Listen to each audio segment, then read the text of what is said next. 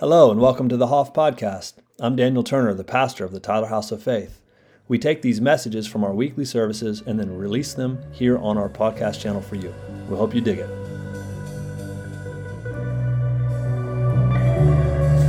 Well, let me open up with prayer, and I appreciate you guys coming to.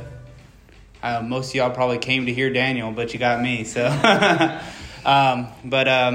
you will hear the word of the Lord. So, dear Lord Jesus, we thank you, God, that we get to come and get together and celebrate your victory, your love for us, God.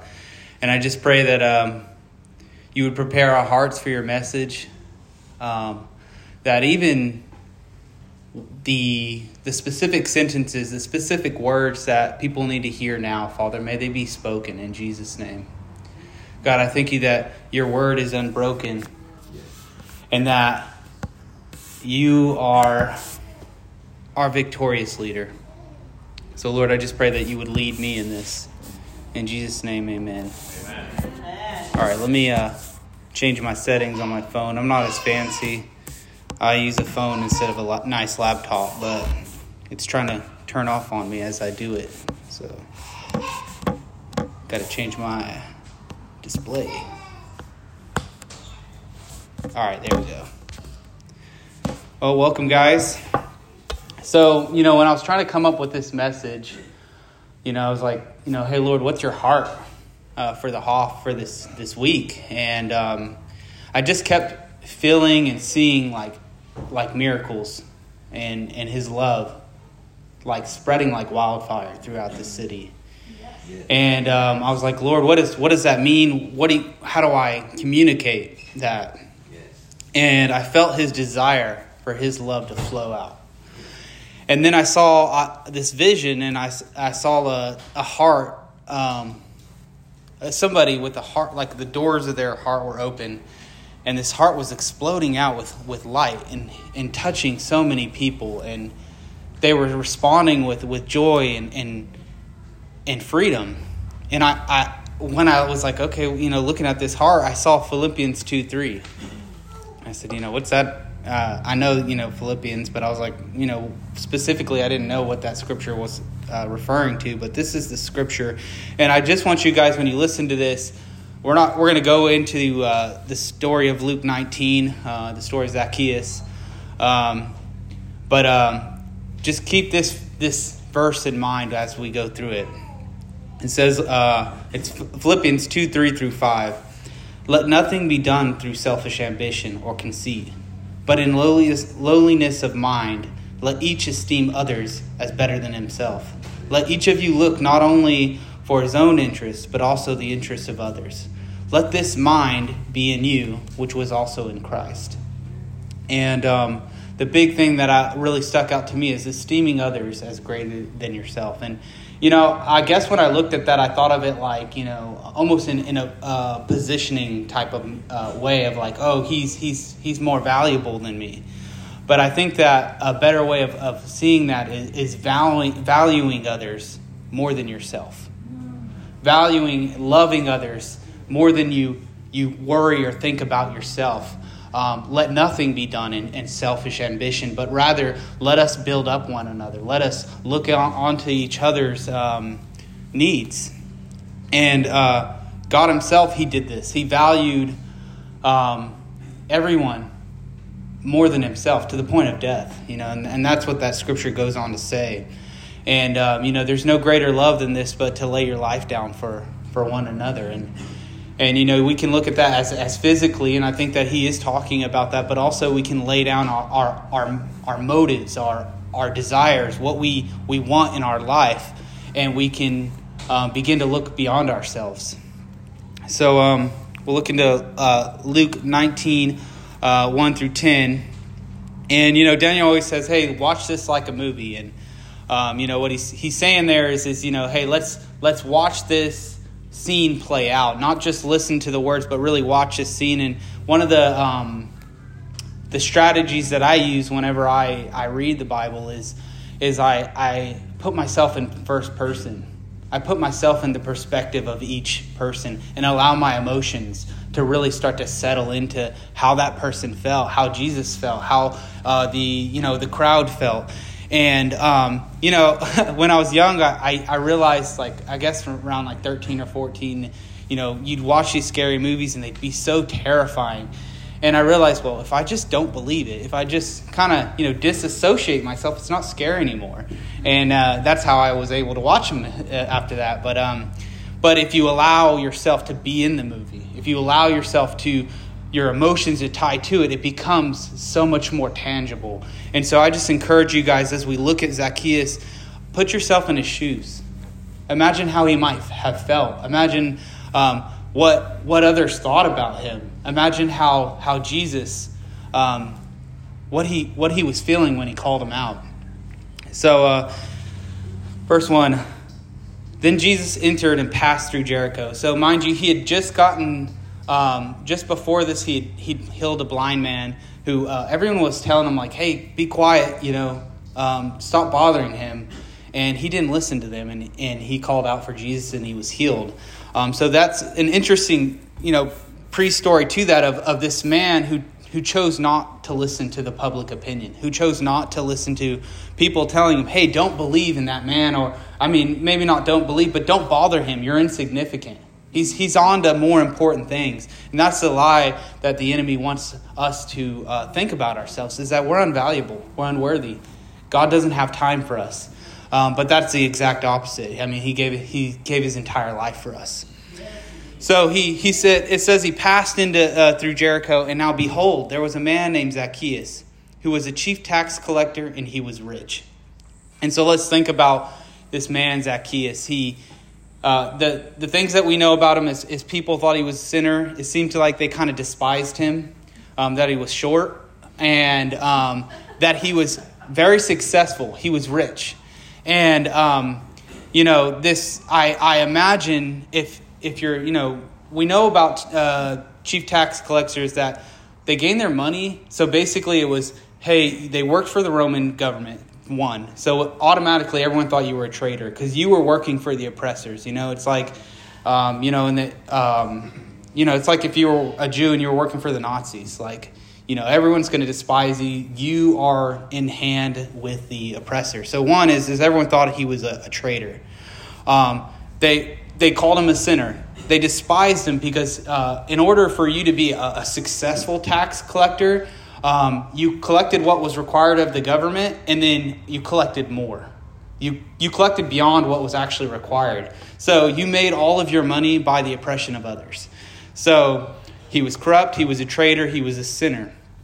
And, if everyone around you, I would think about Zacchaeus, and the only people that probably were in relationship with him were those who could gain from his financial influence, because if you think about, like, who wants to be friends with the guy who's stealing money? So he probably felt very isolated. He probably felt like he deserved the isolation. He probably identified himself as an outcast. And he had this value system that he built his life upon, that he was, I think, when you're successful at something, there's an aspect of that you're building your value. That's what you base your life on. And based on what this is describing, the only thing it says is how tall he was, what his occupation was, and that he was rich. And to me, that speaks that this was his identity. That he built his value upon being rich, upon his own success. And so, there's a value system automatically that we see that is imbalanced, okay? And I think about how I felt whenever I was an outcast, whenever I identified with and agreed, because my background a little bit is that I was in a lot of sin. I actually did a lot of drugs and partied, but in my darkness, I even spoke the identity and the value over myself that I deserved it. That my family not wanting to be around me, that people not trusting me. I know what I'm doing. Like, yeah, I deserve it. And so thereby I almost continued the identity to grow by accepting it and putting it over myself. But the thing about Zacchaeus' name is that it means pure. So automatically, his very name told him that he was the opposite of corrupt. He was pure. He was honest. He was holy in God's eyes. So he was perpetuating the failure of the isolation by believing the very exact lie that was spoken over him. So we'll go on, and it says, and he sought to see Jesus, or he sought to see who Jesus was, but could not because of the crowd, for he was short in stature. So he ran ahead and climbed up on the sycamore tree to see him, for he was going to pass that way. So Zacchaeus had this desire in his heart to see Jesus. Something in it told him, I need to see Jesus. And we need to recognize there's so many people, even us, there's this desire. If only I could see Jesus. If only I could know who Jesus is. And this is this cry for Abba that everyone in creation has. And so we have this man, but he couldn't see Jesus because of the crowd, because of the people around him, because of the situation, the circumstances of his life. And so many people, they're looking for Jesus, and we could be those people. We could be the ones who show them who Jesus is. Amen. And but everything in their life has told them that Jesus isn't who we know him to be. That Jesus is accusing him, that he thinks that they're sinners, they're nothing, they're not worth anything. He doesn't have time for them. And but if we can open our eyes to the cry of the inner man, of the inner woman around us, there's so much opportunity at hand. So,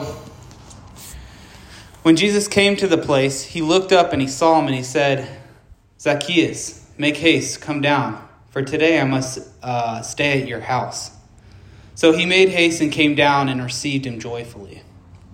And I imagine Jesus saying it like almost, one is Jesus didn't know his name. Jesus didn't know Zacchaeus. So there you see a word of knowledge that Jesus knew him by name. And when I look at this, I imagine, just based on the response and the things that follow, that Jesus almost said it like an old friend. Like he's known him forever. Hey, Zacchaeus. There you are, Zacchaeus. Come down. I want to stay at your house tonight. I want to spend time with you. Amen. I want to sit and eat with you. Amen. Because you're my son. Amen. Because I value you. I know who you are. And all Zacchaeus was trying to do is get a seat. And you got to imagine, I mean, there's I don't know how many people there are. There's a big crowd around him. There's kind of a frenzy going on. Jesus is coming into town. He's already done so many miraculous things. He just healed a man who couldn't see before. And that man was shouting glory to God. So everyone knew about what had just happened. And so many people want to see, want to touch, want to be around Jesus. And this man who everyone despises, he points him out. And he says, hey, you're the one. You're the one I value. You're the one I want. And so, I imagine how Zacchaeus felt like, oh, you see me? I'm seen? And he's like, yeah, I see you, son.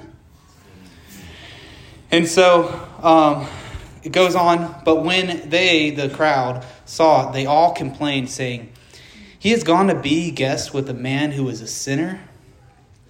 Then Zacchaeus stood and said to the Lord, look, Lord, I give half of my goods to the poor. And if I have taken anything from anyone by false accusation, I restore it fourfold. Mind you, he was only required by law to restore it by 1.2 times the amount. So his automatic response was, not only is he giving back what he stole, he's giving 4 times that. And then on top of that, he's giving half of his goods. So this man is going beyond what is considered retribution. And if you look at it, the crowd's response was to judge. But that wasn't Jesus. Jesus said, I want to stay with him. I want to be with this. I know who Zacchaeus is. He's pure. And the other thing is Zacchaeus became almost blind, almost deaf to the opinions of the world. Because he heard what God said about him. He heard what the value was, who Jesus said he is. And this is something that we can take a note for ourselves of, like, when we become so built and established in who Jesus says we are, in his value, his love for us. Just as Jesus, when he started his ministry, I love this. The first thing that happened when he started his ministry is he heard declared over him, "This is my beloved Son in whom I'm well pleased." And this is where we're called to start. Our ministry, our life, our identity, everything is built and established upon the love of God for you. Amen. But not only that, it makes you immune to accusation, to opinion. It makes you unstoppable to the fear of man. And that's sometimes a self look upon, or hey, where am I at, Lord? Is how affected am I by the opinions of others, by the fear of man? How much does it hold me back from reaching out to somebody? And then you think about, like, oftentimes I feel nervous, like, well, I don't want to make it awkward. I don't want to value somebody because, they might think I'm weird or just the Rolodex of thoughts that go through. But in reality, if we start to realize, hey, there's people out there who are drowning and they just want a life raft. And imagine if you threw a life raft and the guy got mad at you and said, you're too religious. What are you throwing at me? Like, I don't need that. It's like you're drowning. Like they're calling out for help. They want us. They want Jesus more importantly. And, so we can become completely immune to false accusation. And then you see true repentance coming out of Zacchaeus too. It wasn't, hey, you're a sinner. Now go and pray this prayer. You're going to hell. It was, hey, Zacchaeus, I love you and I value you. I wanna be in your house. And God wants to be in our house, our temples. He wants to be in there with us. And the true repentance comes from the love of God. It doesn't come from accusation. It doesn't come from us telling about people how worthless they are. And that's how I was saved. Is when I thought everyone had given up on me, had forsaken me. I thought even God had forsaken me. God spoke to me and he told me and he changed my life. And we can do that for others. So just something I wrote about Zacchaeus. The love and value of God caused Zacchaeus to be blind to the accusation. The value and love that Zacchaeus experienced translated Zacchaeus into freedom and caused a declaration of faith to come out of him. He repented with pride. There was no shame in his repentance, no covering, only freedom.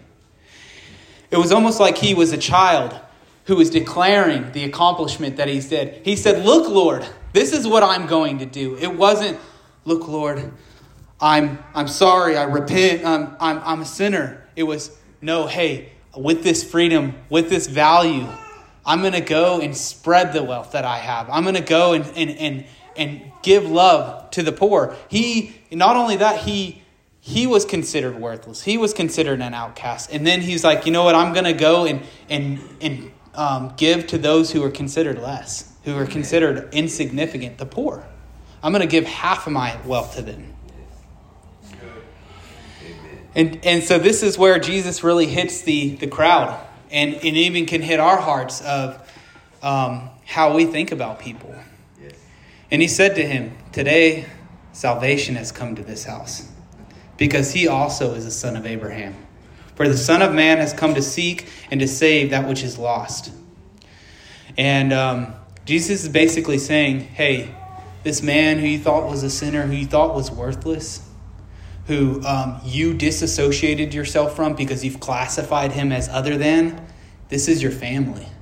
This is your family who's been saved. And we have this tendency, I know that I do, of classifying somebody, putting people in classifications, into little boxes. So then I can disassociate myself and relieve myself of the responsibility to love them as my family, as my brother, as my sister. And he's also saying, hey, I didn't come to save the sinner or to save the evil, wretched person. I came to save those who've lost their way. And somebody who's lost, they don't purposely get lost. They don't know how to get back, right? They're if you're in the woods and you get lost, it's not like, we're like, oh, you idiot, you got lost. How dare you? And we put shame on them. It's like, no, they don't know how to get back. They need somebody's help to bring them back. And Jesus is pointing out, like, hey, I'm coming to save people who are beyond themselves. They don't know themselves anymore. Forgive them, for they do not know. So, I'm thinking, when I talk about these things, here's the statement that I was saying. A tendency to dissociate by classification thereby forfeits the connection and responsibility to love. And I think that we should be very protecting of when we start to, oh, that's just a homeless person, or, oh, that's just my client, or, oh, that's just a clerk at the store. When we begin to classify, we put them into a position to where we don't have to engage and connect with them, because there's something that is almost like something we can use them for, or something that we don't need them for. Everything's a means of gain or use to myself. And we're called to look beyond ourselves, to value others and esteem them beyond ourselves, to look beyond our needs to their needs. Yeah. So how do we access this value, esteem, or love for others to impact and reconcile the loss? One thing that we can do, the most important thing is to think about 1 John 4:19. We love because he first loved us. We cannot love and we can't value people if our value system is messed up, if it's improper. So we must find our value system based in the love of God. Our identity is built in Jesus. We can only recognize God's value when we know it for ourselves. Yeah. So that's number one is, and how do you do that? You connect to Jesus and you hear him calling you by name. Yeah. And you hear him say, hey, I want to spend my time in your house. I want to spend time with you. And then we can be immune to the accusation or the fear of man. We can no longer be in a place of self-preservation. Because self-preservation is an enemy to sincere faith and authentic love. Self-preservation is built upon fear.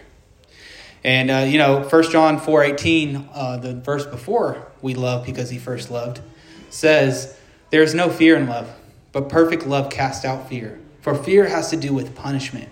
And whoever fears has not been perfected in love. We love because he first loved us.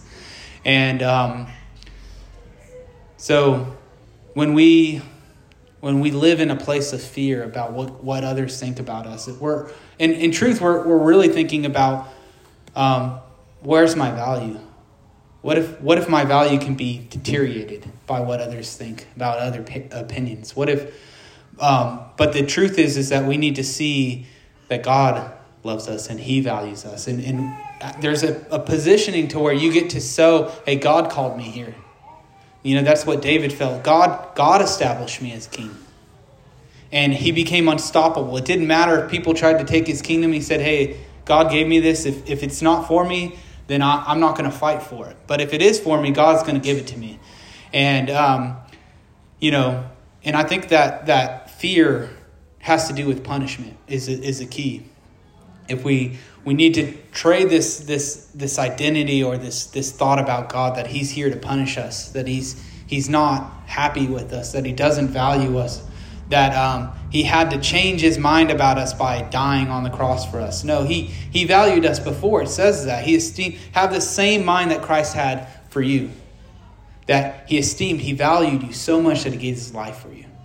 It doesn't say that he valued you once he gave his life for you. Right? So we need to take this punishment off the plate so we can become perfected in love. Love there's no place for condemnation. Okay, so the next thing is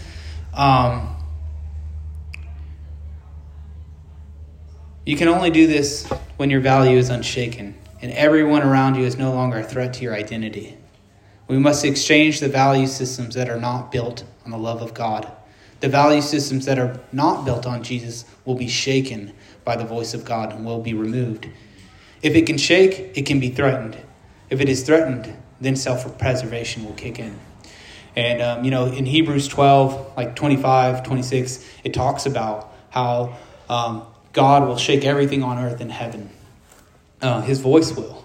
And the voice will come to us in our vessels and shake. Hey, if you're feeling a shaking, if you're feeling something that doesn't feel stable, it's oftentimes the Lord saying, hey, that's that value system. You're not, there's a part of you that's not built upon what I've said about you.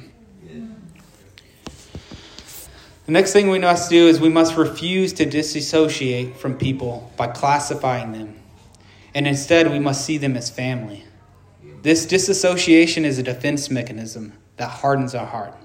And our covenant is Ezekiel 36:26. I will give them a new heart and put a new spirit with them. I will take the heart of stone out of your flesh, and I will give you a heart of flesh. And these defense mechanisms that we choose to use in order to preserve our value actually make our hearts harder, actually take us out of the positioning of the Lord and his value for us. The Psalm 91, the unbreakable positioning that you can't be shaken there. So be vigilant and ruthless with these defense mechanisms. They may not even be the disassociation. This is just the one I'm using. But are there other areas in order that one time I found myself feeling kind of really shaky about my job because I was new at it. I work in the ICU as a nurse, and there's this almost toxicity about comparing yourself to others and being the elite and being the best. And I found myself getting into that mentality of comparing my life, and because I was newer and younger in the job, I lacked areas in certain, and so then I started, but I'm winning at life. That's what I started to tell myself. I'm winning at life. I'm doing this. I got a beautiful wife. I have a great home. I just started going through this, and then I was like, well, so-and-so is winning at life too. And the Lord said, stop. And I said, oh, you're in this conversation? He said, yeah. And he said, that's not what your life's built upon. Uh-oh. That's not what your life's built upon. Your life is built upon me. Amen. We don't build our value off that. I put you here. You remember, I'm the one who told you to go to nursing school. I'm the one who placed you from a place of homelessness and in juvenile hall and into a place of success. None of this matters. And then he told me, it's not by might nor power, but by my spirit. And I think that's something that we need to recognize, that everything that we are, every part of our life is built upon him. It's not by our might or by even the power that we can gain, whether strength or even supernatural power, but by the Spirit of the Lord are we established. So not only should we see those around us as family, but we should go beyond this, and we should start to see them as the miracles they are. Everyone around us is a miracle created by God. And we can have the eyes of Jesus that search to and fro throughout the earth, seeking whom he may display his strength on their behalf, the ones who are after his own heart. And we can begin to see the beautiful creation that's around us. And we can begin to speak that value and call it out. I started doing this in the nursing home when I was a CNA. Because I felt myself get that heart of stone getting in, and the Lord was challenging me. He said, hey, you're starting to see them as objects of your work. These are people. Remember this. Do not harden yourself. And I was like, well, Lord, how do I do this? And he said, just love them. Start to love them. And so I started to slow down, and I started to to really start to see them. These are people here. These people have whole lives. This is somebody's mom. This is somebody's brother, sister, dad. This is my mom. This is my dad. This is my sister. This is my brother. And as I started to do it, my job became easier.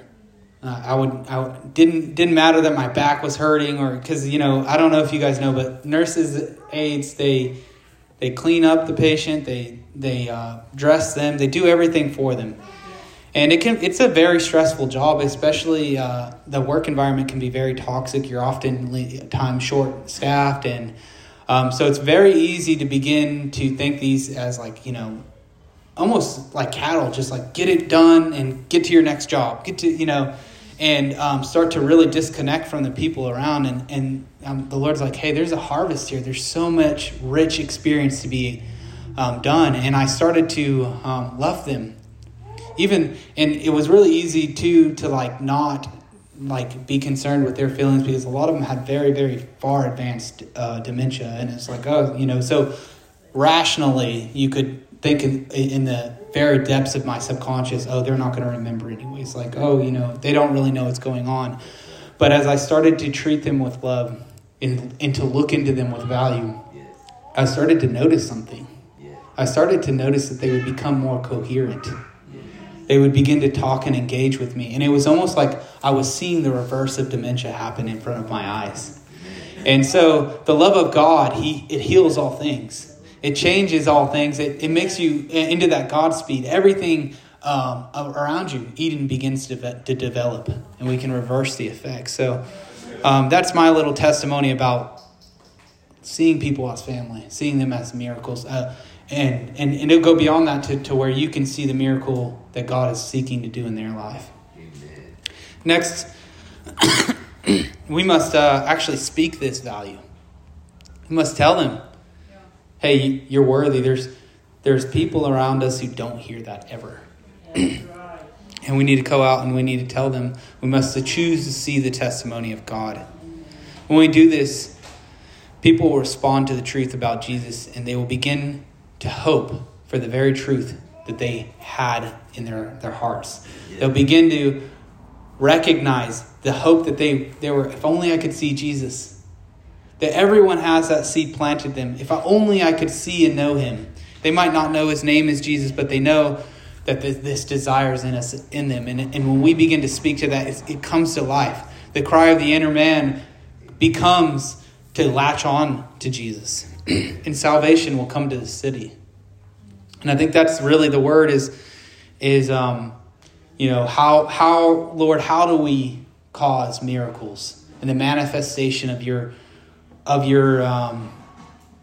resurrection, of your salvation to come to this house, to come to this city. And it's by starting to esteem others as greater than ourselves. It's by seeing Jesus in everyone and recognizing how valuable he is. And also seeing ourselves in that. So I had some questions that me and James I was kind of mulling it over with him, and I was like, I think there would be some really good questions out of this. Daniel usually will ask people to, hey, pray about this, ask this to the Lord. So these are the questions we came up with. Is there a value system within your relationships, within your identity, a system that isn't established and built on the love of Jesus? So, is there a place in your life that you can recognize may not be built upon the love and value that God has for you? If so, ask the Lord to exchange it. Hey, Lord, would you exchange this? Would you speak into this area of my life, into this relationship? Would you speak your love and your value? The next question is there someone in your sphere of influence that you can see that may not feel valued? Ask God how you can show them value. Ask him how you can answer the cry of Jesus in their life. Lord, how can I be the Jesus that Zacchaeus is looking for? And that's how we begin to see opportunities of great experiences with the Lord and great ministry. So that's my encouragement and my message to you guys.